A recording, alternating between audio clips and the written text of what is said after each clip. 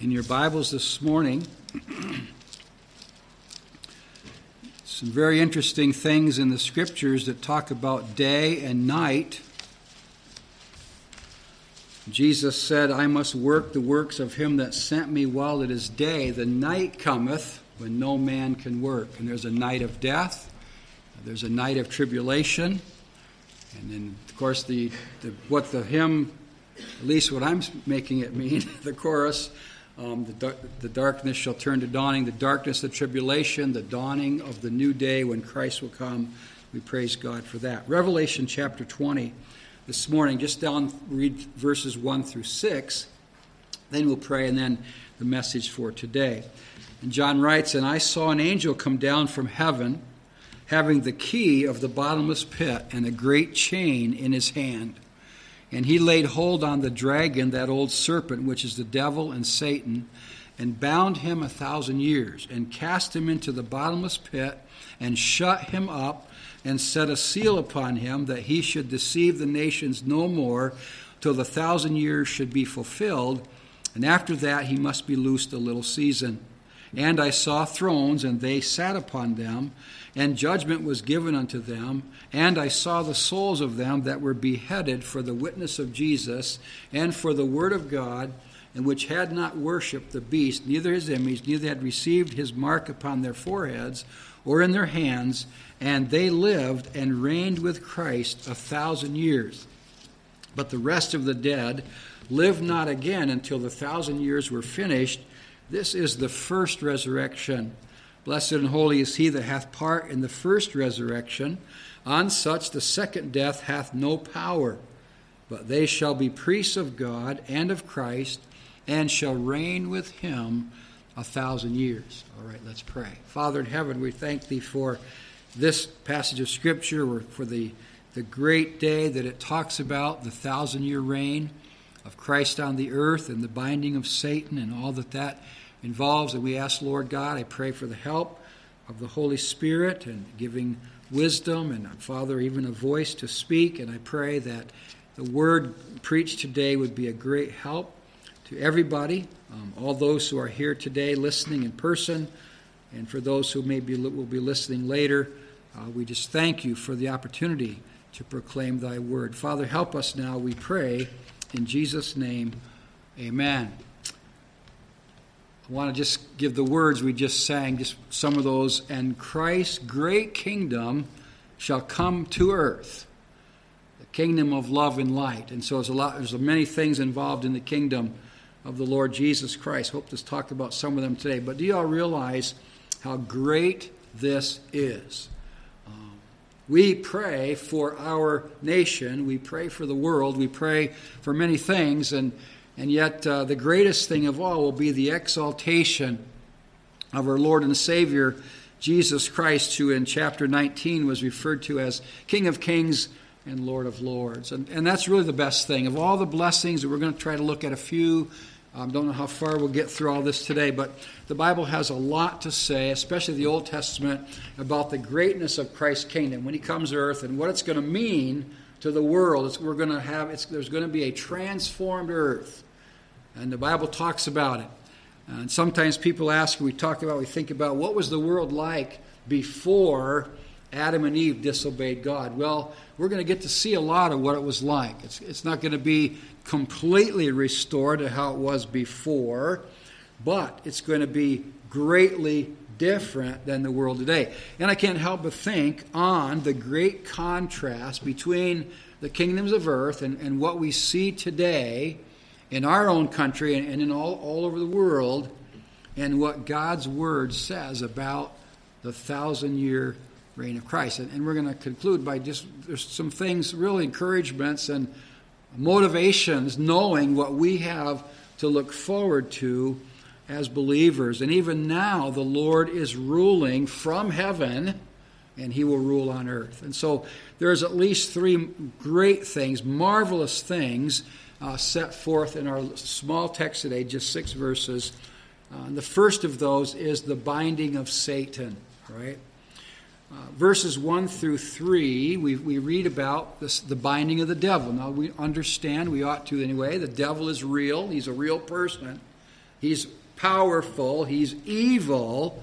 He's wicked. He fights everything that God does. He tries, one of the things that he does, he tries to counterfeit what God does. And we understand, and in fact, some of the things that 4 titles that are mentioned about him today give us some insight into what he's like, all right? And so first we see there an angel comes down from heaven. So God commissions an angel. And I saw an angel come down from heaven, the Bible says, having the key of the bottomless pit, and that key symbolizing authority from God. This angel is given authority and he's given power. A key, the key of the bottomless pit, which the Bible indicates very strongly that that's in the earth. It's in the center of the earth. If you want to look later, Revelation chapter 9 talks about the bottomless pit opening and smoke coming out and darkening the sky. And so the bottomless pit, or the abyss, as the Greek word is that place in the center of the earth. It's a place of torment and so forth. And so that's where, the angel has this key, and he also has a great chain in his hand. You know what that's for? That's a symbol of binding and imprisonment. So he comes down with the key, with the chain, and he laid hold on the dragon, that old serpent, which is the devil and Satan, and bound him 1,000 years. 4 names, really quickly, 4 titles. Dragon, speaking of power and cruelty. Notice that old serpent, and old takes us back. It's the word from which we get our English word archaic, or archaeology. So it's the original serpent, the one who was in the garden, the one who tempted and deceived Eve and so on. That old serpent, and so that depicts his subtlety, his craftiness. And then the devil. The word devil there literally translates to accuser or slander, diabolos, where we get the English word diabolical. All right? And he is the accuser. We saw that in Revelation 12. He's the accuser of the brethren. And then he's also known as Satan, which means adversary. Adversary. 1 Peter, your adversary, the devil, your adversary, the slanderer, walks about, seeking whom he may devour. So the day's coming at the end when Jesus comes back, at the end of the tribulation, to begin the kingdom. One of the first things is after he destroys the armies of Antichrist, he has an angel take a hold of the dragon. He takes him, he binds him, all right? Now, this depiction that is given here tells us from the Scriptures that this is not the Lord himself who's going to bind the devil. It's an angel he gives power to. Now, I find that encouraging. When Jesus was on the earth, he gave his disciples power and authority over evil spirits and so on. Why do I say, well, power, in other words, that they did not have? I'm going to be honest with you, I'm not sure if this angel could defeat the devil on his own. I rather doubt it.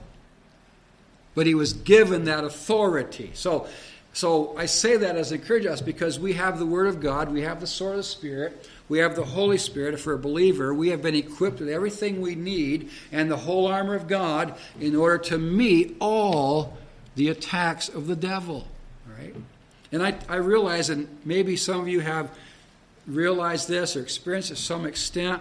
Over the years now, I've come to realize as many times when I have to prepare messages or Bible studies, whatever, that deal with the devil and his territory and all that, and I always expect opposition. Not because I'm anything, but because the devil doesn't want the Word of God going out. And so I always pray extra, it seems like, and God answers. And thankfully for that, right? And whatever your knowledge, whatever your thoughts about the devil today, let me encourage you this way. I can't find a verse in the Bible that says we ought to be afraid of him. All right? It says be aware of him, but we are to focus on the Lord. and on His Word, and put on that armor, and thank God for it. And especially, thank God for the sword of the Spirit, which he cannot stand before. And so we have the prayer at Ephesians 6, chapter 6, 10 through 18. It talks about the armor of God, which he has provided for us. And I was reminded of all that when I saw that this angel was given the key to the bottomless pit, and he was given a chain, all right, to bind the devil. Notice what it says, verse 2, praise God, and he laid hold on the dragon, that old serpent, which is the devil and Satan, and bound him 1,000 years. So in other words, this is his sentence. He's going to be imprisoned for 1,000 years. And cast him into the bottomless pit, verse 3. And shut him up. Now, I'd like to say that's shutting his mouth, but it's the idea of locking him up, all right? But either way, he's going to be quiet. He won't be able to do his diabolical work. No tempting anymore. He will be shut up. And an indication is that if you shut up, if you put the leader away, you're going to put the others away with him too. But anyway, cast him in the bottomless pit, shut him up, set a seal upon him.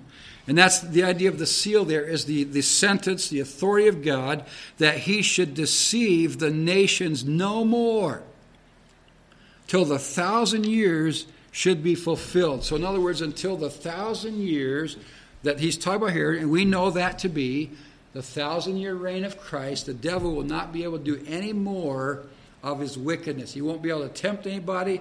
He won't be able to oppose God. He won't be able to cause any problems, any trouble on the earth for 1,000 years.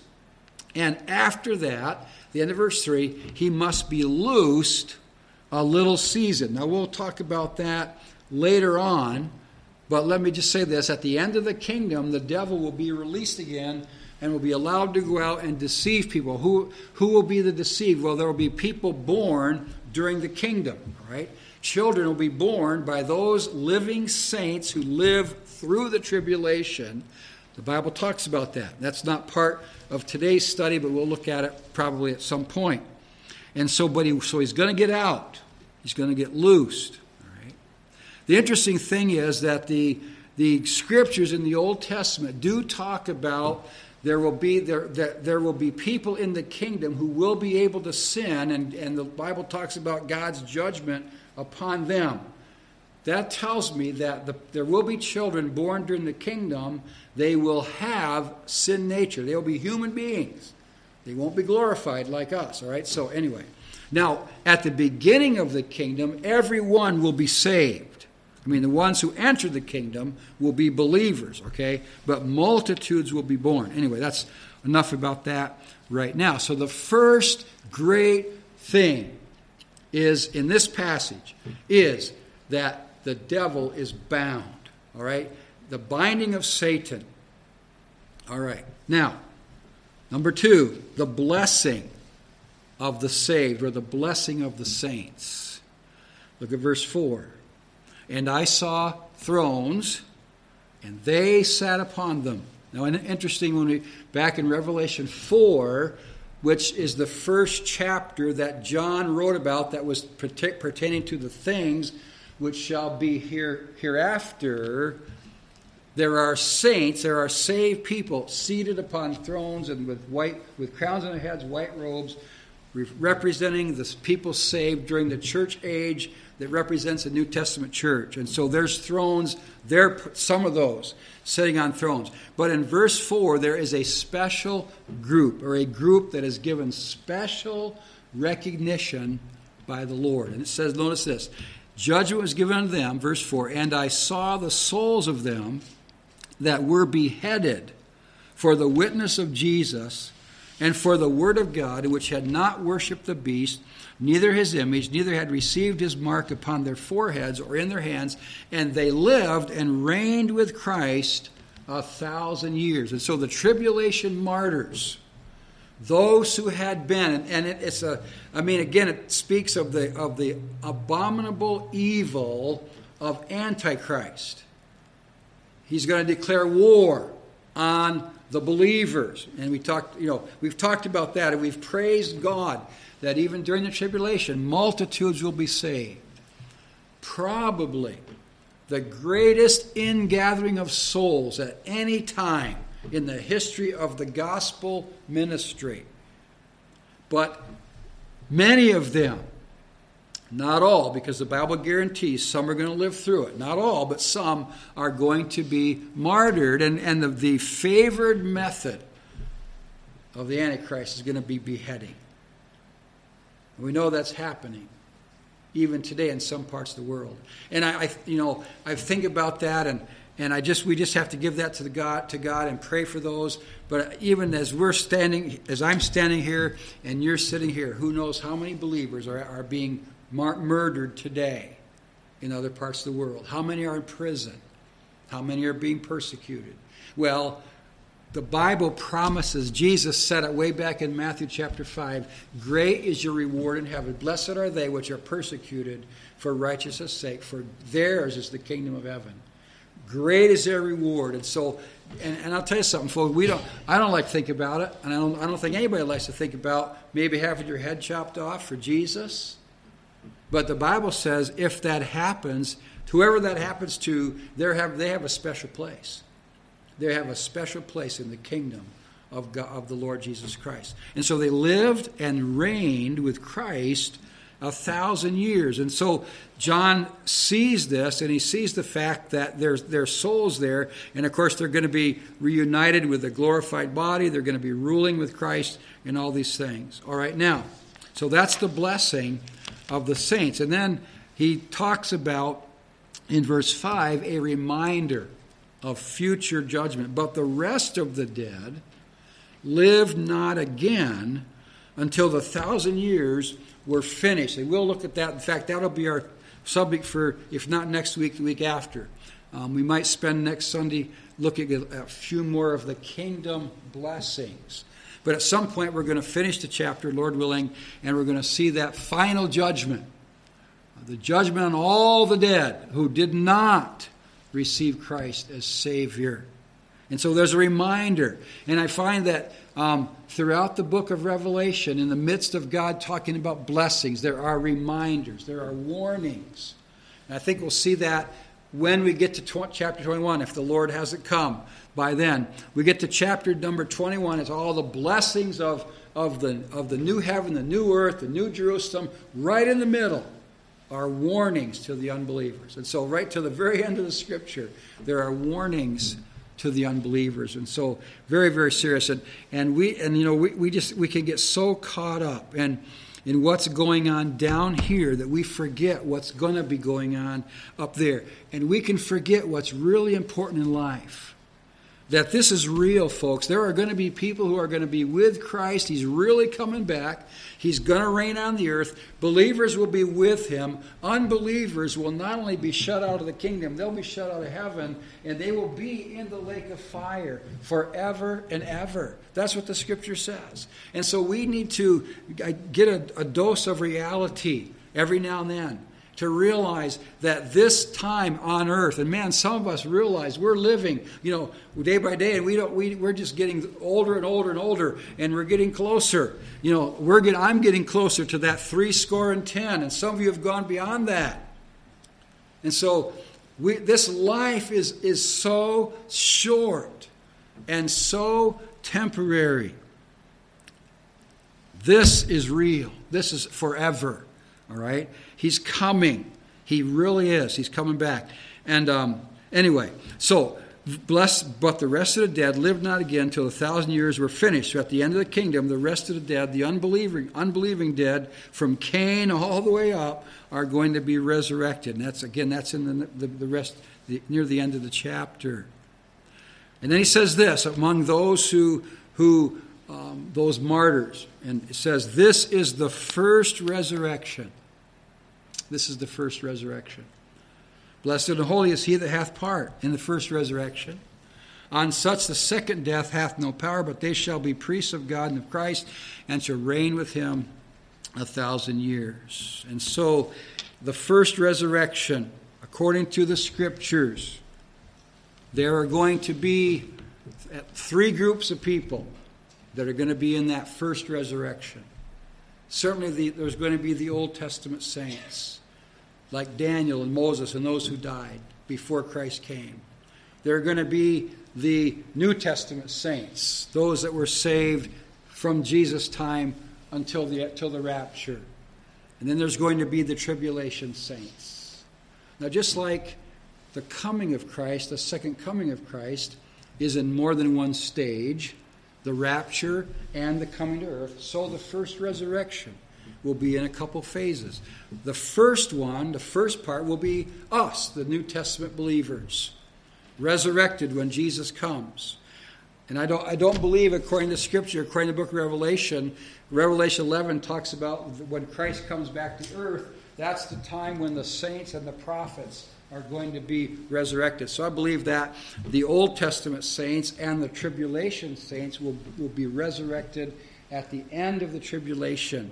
And that seems to better fit the overall plan of God, even the distinction between the church and Israel and all those kinds of things. Again, that's not something to die for. I mean, but it just seems like that's the pattern in the Scripture. Okay? Now, they shall be priests of God. We'll back up a little bit. On such the second death hath no power. The second death is mentioned later in the chapter. That's being cast into the lake of fire. That's the second death. That's eternal death. The Bible says it's appointed unto men once to die physically, but after that the judgment. So the second death is for those who do not trust Christ as Savior. That's eternal death in the lake of fire. Praise the Lord. Those who partake in the first resurrection, in other words, are saved, the second death has no power. But they shall be priests of God in Christ. And that's true of believers. We're that down here, and then we're going to reign with Christ 1,000 years. We're going to be with Him in His kingdom. All right, let's just take a few months. I'm going to take a long time. I have several things, several scriptures. We're not going to rush through these, but let's go back to the book of Isaiah. The third point today, the third blessing, is the bountiful reign of the sovereign King. And so let's go to the book of Isaiah. And I have these things kind of like topically, or some of the characteristics that will be on the earth. Number one, it will be a kingdom of holiness, the kingdom of Christ. What will it be like? What will it be like to be with Christ, to reign with Him on this earth? Well, number one, it will be a kingdom of holiness. Isaiah 61. Verse 10.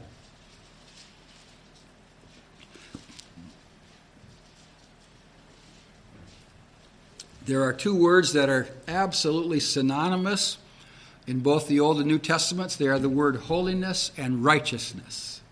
So when you read holy, you can think of righteous. When you read righteous, you can think of holy. All right?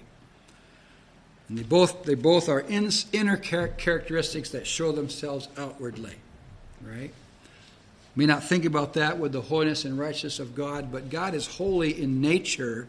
So therefore, He's righteous in all that He does. All right, so Isaiah 61, verse 10, I will greatly rejoice in the Lord. My soul shall be joyful in my God, for He hath clothed me with the garments of salvation. He hath covered me with the robe of righteousness, as a bridegroom decketh himself with ornaments, and as a bride adorneth herself with her jewels. For as the earth bringeth forth her bud, and as the garden causeth the things that are sown in it to spring forth, so the Lord God will cause righteousness and praise to spring forth before all nations, all peoples, all the earth. All right? So it's going to be a kingdom of righteousness and holiness. Notice that Revelation 19 talks about the bride adorning herself and all that. And so, all right, let's take a look at the book of Obadiah. This is good. Good exercise, or biblical exercise. Obadiah is right after Amos. And Amos, Obadiah, Jonah. All right? So Obadiah just has one chapter. So Obadiah.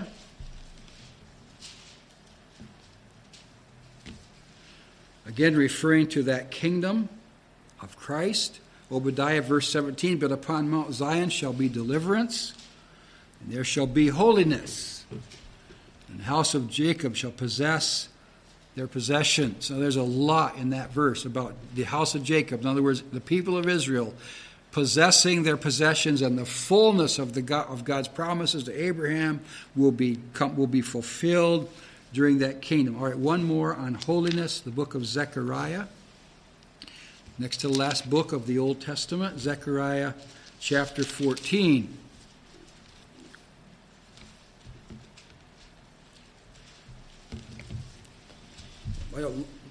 I just love this scripture because it basically tells that everything in the kingdom, everything on earth is going to be holy during that kingdom. Everything's going to be dedicated to the Lord. And verse 20, in that day shall there be upon the bells of the horses holiness unto the Lord. And the pots in the Lord's house shall be like the bowls before the altar. All right? Yea, every pot in Jerusalem and in Judea shall be holiness unto the Lord of hosts, and all they that sacrifice shall come and take of them and seed therein. And in that day there shall be no more the Canaanite in the house of the Lord of hosts. In other words, no Gentile, no foreigner will impose upon or take charge or control or seize the house of God, the temple. Ezekiel makes it clear that there will be a temple during the millennium. He even mentions sacrifices. The sacrifices in the Old Testament look forward to Jesus. It could very well be that what sacrifice there will be in the millennium, of course, will be looking back. And people will see the fulfillment in what Jesus Christ did. So holiness. Let's go to Isaiah chapter number 2. Every one of these is going to start with the book of Isaiah. Every one of these characteristics. The second characteristic of the kingdom of Christ on earth will be peace. There will be peace. All right, we're going to take a look at 3 passages on the book of Isaiah. Chapter 2.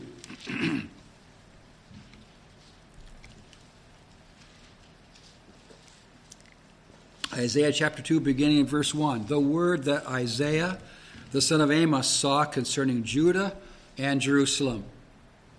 And it shall come to pass in the last days, the very last days, that the mountain of the Lord's house shall be established in the top of the mountains, and shall be exalted above the hills, and all nations shall flow unto it. The temple of God, rebuilt there.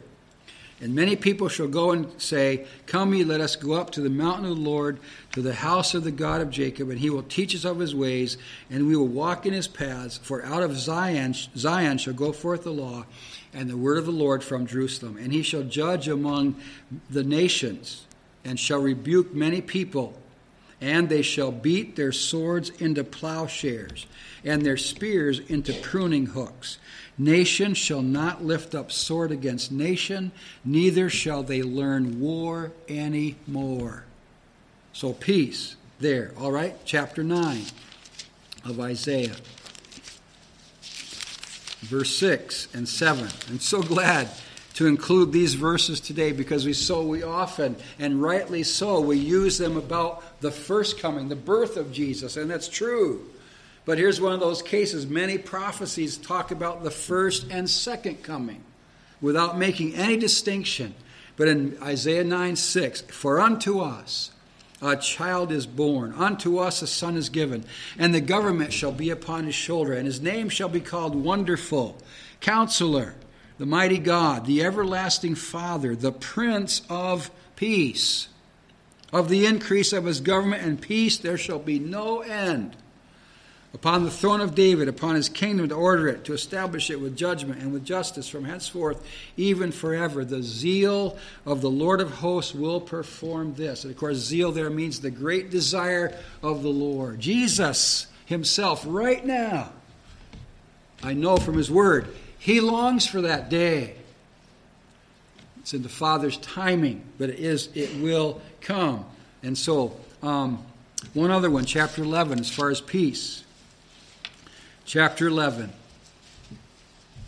And these things, folks, we need to take literally. And I hate to even say this, but you need to be warned that one of the subtle attacks on God's word today is to take these scriptures about a literal kingdom and deny them and try to spiritualize them and say that it's not talking literally. Well, that's goofy. I mean, put it bluntly, that's just goofy. Why are they in here? if they don't mean what they say. Listen, this is what a day.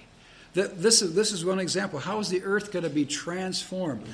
Isaiah 11, verse 6, the wolf also shall dwell with the lamb, and the leopard shall lie down with the kid. That's the kid's the baby goat. And the calf and the young lion and the fatling together, and a little child shall lead them. And the cow and the bear shall feed. Their young ones shall lie down together, and the lion shall eat straw like the ox. Pretty plain, right? Transformed like it was before Adam and Eve disobeyed God and brought sin into the world, because all animals ate fruit and grass and so on back in that day. And that's how it's going to be. Again, the kingdom. Verse 8, and the sucking child shall play on the hole of the asp. All right, sucking child, a little baby just barely creeping along. It's the idea there. Asp is a poisonous snake. In that part of the world, they live in holes in the ground. And so the little baby's going to be able to play right on the snake's pit there. All right? And the weaned child shall put his hand on the cockatrice. That's another poisonous snake that lives up higher, off the ground, in rocks and so on.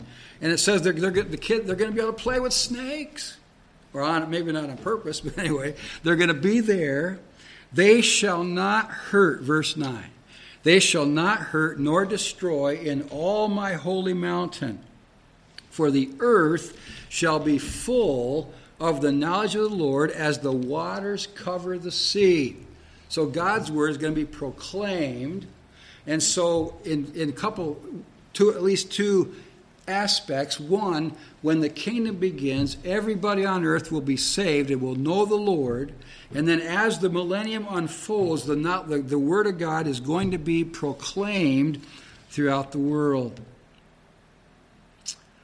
All right, let's take one more, and that is joy. So there's going to be holiness, there's going to be peace, there's going to be joy, and certainly among the people of God. Isaiah 12.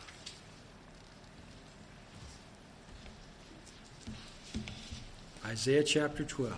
Again, in many of these verses, the focus is on Israel, but you'll notice as we go through these that it also mentions the nations of the world, because they're going to come under that same blessing, all those who trust in Christ. And so in chapter 12, verse 1, we read this, and in that day, all right, make a note in your mind, if not with a pen, that is a phrase that is used throughout the book of Isaiah to refer to the coming of the Lord and all the things about that, all right? Sometimes it's referring to tribulation. Most of the time it's referring to the coming of Christ, the kingdom. And in that day thou shalt say, O Lord, I will praise thee. Though thou wast angry with me, thine anger is turned away, and thou comfortest me. Behold, God is my salvation. I will trust and not be afraid. For the Lord Jehovah is my strength and my song. He also is become my salvation. Therefore with joy shall ye draw water out of the wells of salvation. And in that day shall ye say, Praise the Lord, call upon his name, declare his doings among the people, make mention that his name is exalted. Sing unto the Lord, for he hath done excellent things. This is known in all the earth. Not now it isn't, not today, but that day it will be. It's known a little bit here and there, but now, we could never say in our day that this is known throughout all the earth. We could never say in our day that the earth is filled with the knowledge of the Lord as the waters cover the sea. Now that's our job, and it's our ministry, it's our privilege to give as many people as much knowledge of God as we can. That's why Jesus said, go into all the world. Preach the gospel. That's why we send missionaries and support missionaries, so that the gospel can go out through all the world. And it's all pointing toward this day, that day, all right? And in verse 6, cry out and shout, thou inhabitant of Zion, for great is the Holy One of Israel in the midst of thee. And of course, Jerusalem is going to be the city that's exalted. Zion is another name for Jerusalem. Okay? All right. So, chapter 35. We're going to take a look at this passage in Isaiah and one in Zechariah, and then we're going to save the rest for next time. All right, and it's just going to get greater and greater as we take a look at what the Bible says about this kingdom of the Lord on the earth. And you know what? It's a blessing. It's a blessing. It's great to live for the Lord in this world, but you all know, right? You all know there's opposition. Oh man, every single day we're faced, and sometimes it seems like we're bombarded with anti-Christ and anti-Bible and anti-God stuff all over the place. And I tell you, sometimes I think, oh man, I can't stand this anymore. All the garbage and all the blasphemies that are being just spewed forth all over this country, all over the world. Well, you know, the day's coming that that's going to be totally gone. It's going to be totally silenced. And so then we're going to realize what it really means to live on the earth and live for Christ and live a life of just total holiness, peace, joy, and then the other things that we're going to talk about later. But notice, chapter 35 of Isaiah, verse number 1. The wilderness and the solitary place shall be glad for them, that is, the people of God. And the desert shall rejoice and blossom as the rose. It shall blossom abundantly. So the whole world's going to be blessed, the earth, and rejoice even with joy and singing. The glory of Lebanon shall be given unto it. The excellency of Carmel and Sharon, they shall see the glory of the Lord and the excellency of our God. And so some of the things on earth that are known for their beauty, even more so. And places that were desolate and wilderness are going to bloom and blossom. Strengthen ye the weak knees, confirm the feeble knees. Strengthen ye the weak hands and confirm the feeble knees. Say to them that have a fearful heart, be strong, fear not. In other words, this is the message of encouragement to us today in this world we live in now. Why? For your God, behold, your God will come with vengeance. Even God with a recompense, he will come and save you. We sang the hymn that's based on verses 5 and 6. Oh, for 1,000 tongues to sing. Hear him, ye deaf. His praise ye dumb. Ye loosened tongues employ. Ye blind, behold your Savior come. And leap ye lame for joy. Verse 5, then the eyes of the blind shall be opened. The ears of the deaf shall be unstopped. Then shall the lame man leap as an hart. And the tongue of the dumb sing. For in the wilderness shall waters break out. And streams in the desert. Transformed earth. Of course, there's certainly an application to when we go to be with the Lord when the rapture comes. We're going to be transformed. We're going to be translated. And then it goes on to talk about the parched ground shall become a pool, verse 7. The thirsty land springs of water, and the habitation of dragons, where each lay shall be grass with reeds and rushes. And of course, the dragons they'll be transformed too. Let's not talk about the devil there, but anyway. And a highway shall be there, and a way it shall be called the way of holiness. The unclean shall not pass over it, but it shall be for those. The wayfaring men, though fools, shall not err therein. So there's going to be transformation. No lion shall be there, nor any ravenous beast shall go up thereon. It shall not be found there, but the redeemed shall walk there. In other words, no threats, no enemies, no danger is the idea there. No robbers, no wild animals to hurt anybody. And the ransomed of the Lord shall return and come to Zion with songs and everlasting joy upon their heads. They shall obtain joy and gladness, and sorrow and sighing shall flee away. Again, all the believers are going to experience the blessing of that. But again, it's a message of encouragement to the people of Israel who are suffering. They were suffering in Isaiah's day because of their own sin, their rebellion against the Lord and disobedience, and they were under the arm. They were under the Assyrians, they were under the Babylonians, and they were under these and under that. All through history, even today, they're oppressed a lot, but the day's coming when it's all going to be gone. And of course, we who are saved, because we're going to be in the kingdom, are going to enjoy that same deliverance. All right? Now, let's take a look at one more passage, and then we're going to close for today. But it's Zechariah chapter 8. I don't know how many times over the years, I have referred to this passage of Scripture. It's one of the greatest. It's just one of the most precious in all of the Word of God. Think about those people right now, those nations that are bent on destroying Israel.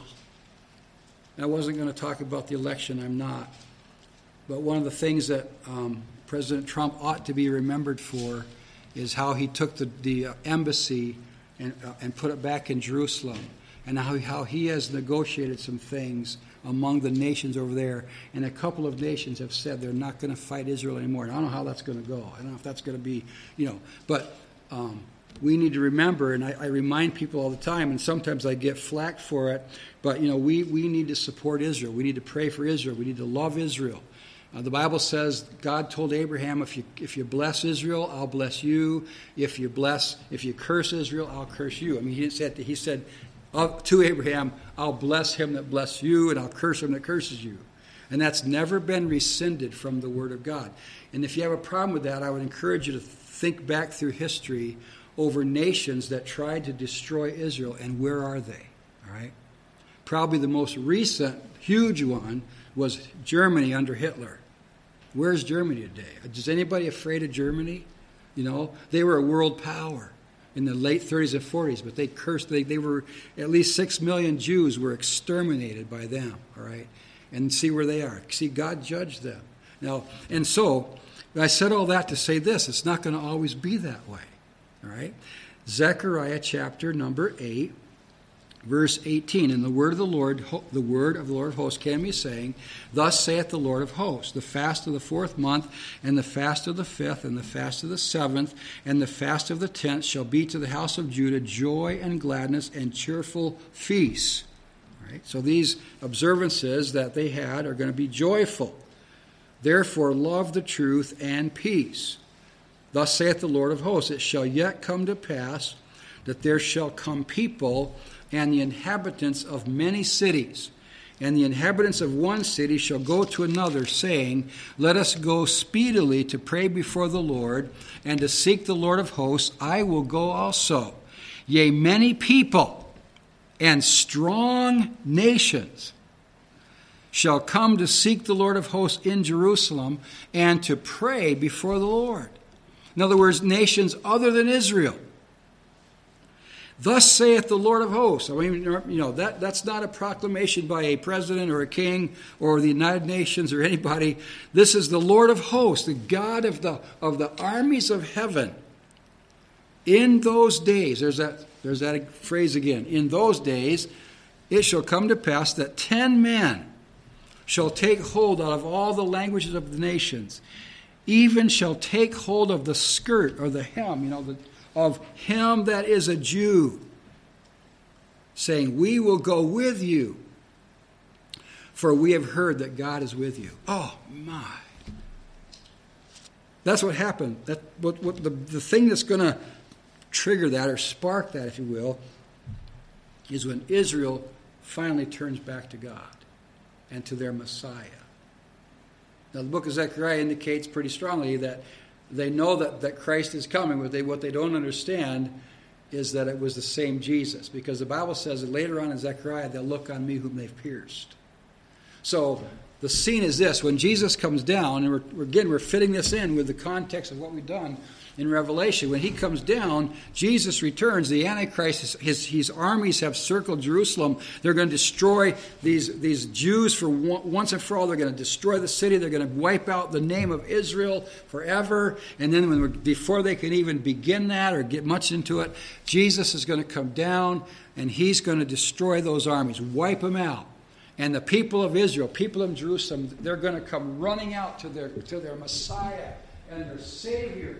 And when he's going to reach out to them, when he does, they're going to see the nails in his hands, they're going to his feet, and they're going to look upon him whom they pierced, and they shall mourn for him. The Bible says, the end of Zechariah 12. Then Zechariah 13 starts out, in that day there shall be a fountain open. So they're going to turn to the Lord. They're going to turn to Christ. They're going to turn to Jesus. And that's when all these blessings are going to pour out. And that's when all these nations that hate them are going to say, we want to go with you.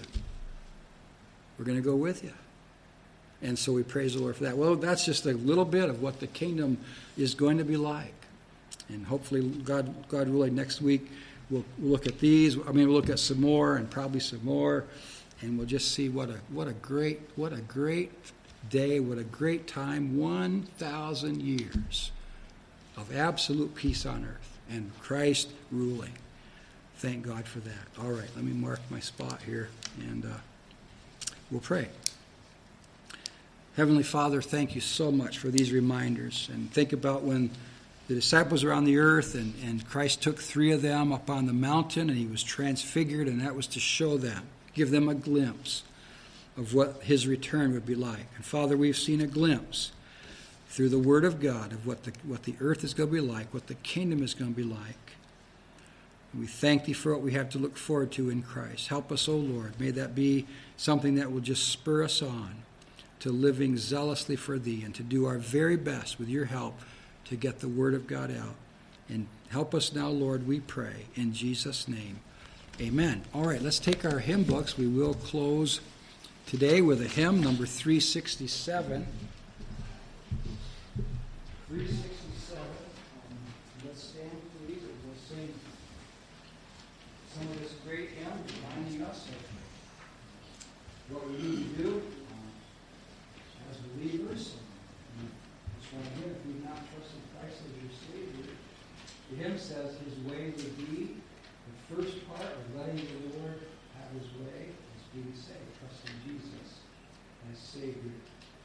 All right, we're going to sing. Our time is really gone. Let's sing verse number 3. All right, verse number 3. Would you in his kingdom, that's what we're talking about, his kingdom, find a place of constant rest. All right.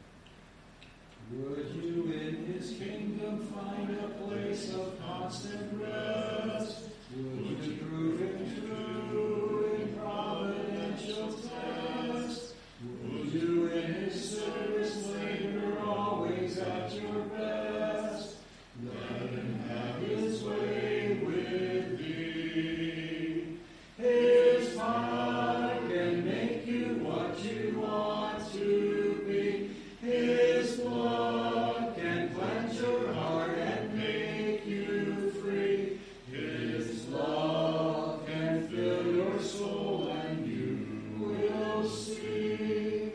'Twas best for him to have his way with thee. Amen. Just one other quick comment before we pray. And that is this. We talked about the saying that said his kingdom of love and light. We have a story to tell. And here it talks about his love. You know, what is going to happen on earth during the kingdom, all those blessings, you know, Jesus is going to do that because he loves his people. You know, that's what he wants to do. The Bible says in the ages to come, he's going to show the exceeding riches of his grace. And certainly that's going to be part of that. I mean, he loves us. That's why he's going to do all this for us. And he knows what we go through down here. And Romans says what we go through down here can't even be compared with what we're going to have in glory. So cheer up. Whatever we go through down here, God has it all figured. He's got it all written down. He's got it in his mind. He's going to repay many times over. Praise the Lord for that. I had a chance to just share some of those things with Mary on the phone, and she was, as you can imagine, she was kind of down when she found out she had to have her leg, taken off. And then as we talked, you could just hear her cheering up. And today she's like, just have great peace. And that's what the Lord does. He do it for all of us if we trust him. Lord, Heavenly Father, just thank you for your goodness. Lord, we know that there's suffering, there's affliction, there's things in this world, and even the Lord Jesus, he had to endure the cross before he could gain the crown. So help us, O Lord. Please help us as we look at these great scriptures today to be reminded of all that we have in Christ and all that we have to look forward to. And may it truly move us and constrain us to live for the Lord. May we not lose sight of the burden of the